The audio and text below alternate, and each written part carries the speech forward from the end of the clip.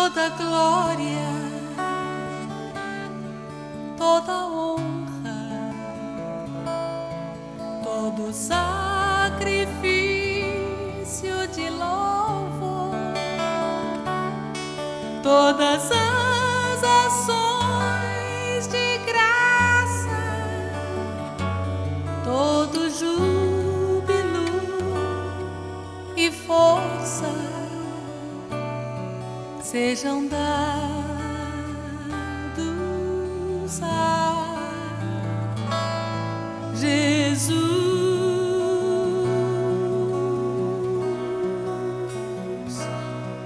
Sejam dados a Jesus.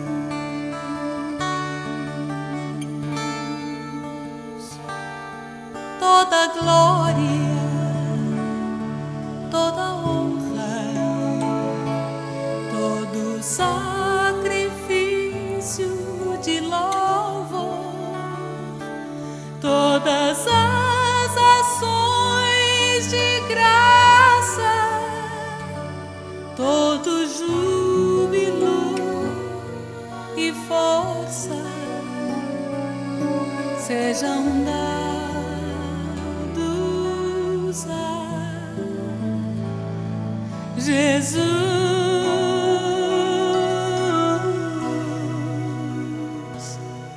Sejam dados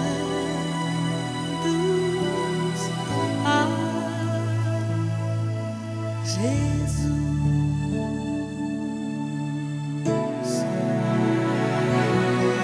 Toda glória, toda honra, todo sacrifício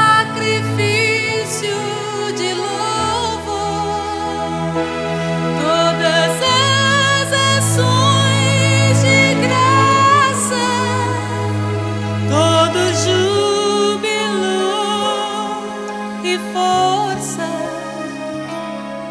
sejam dados a Jesus.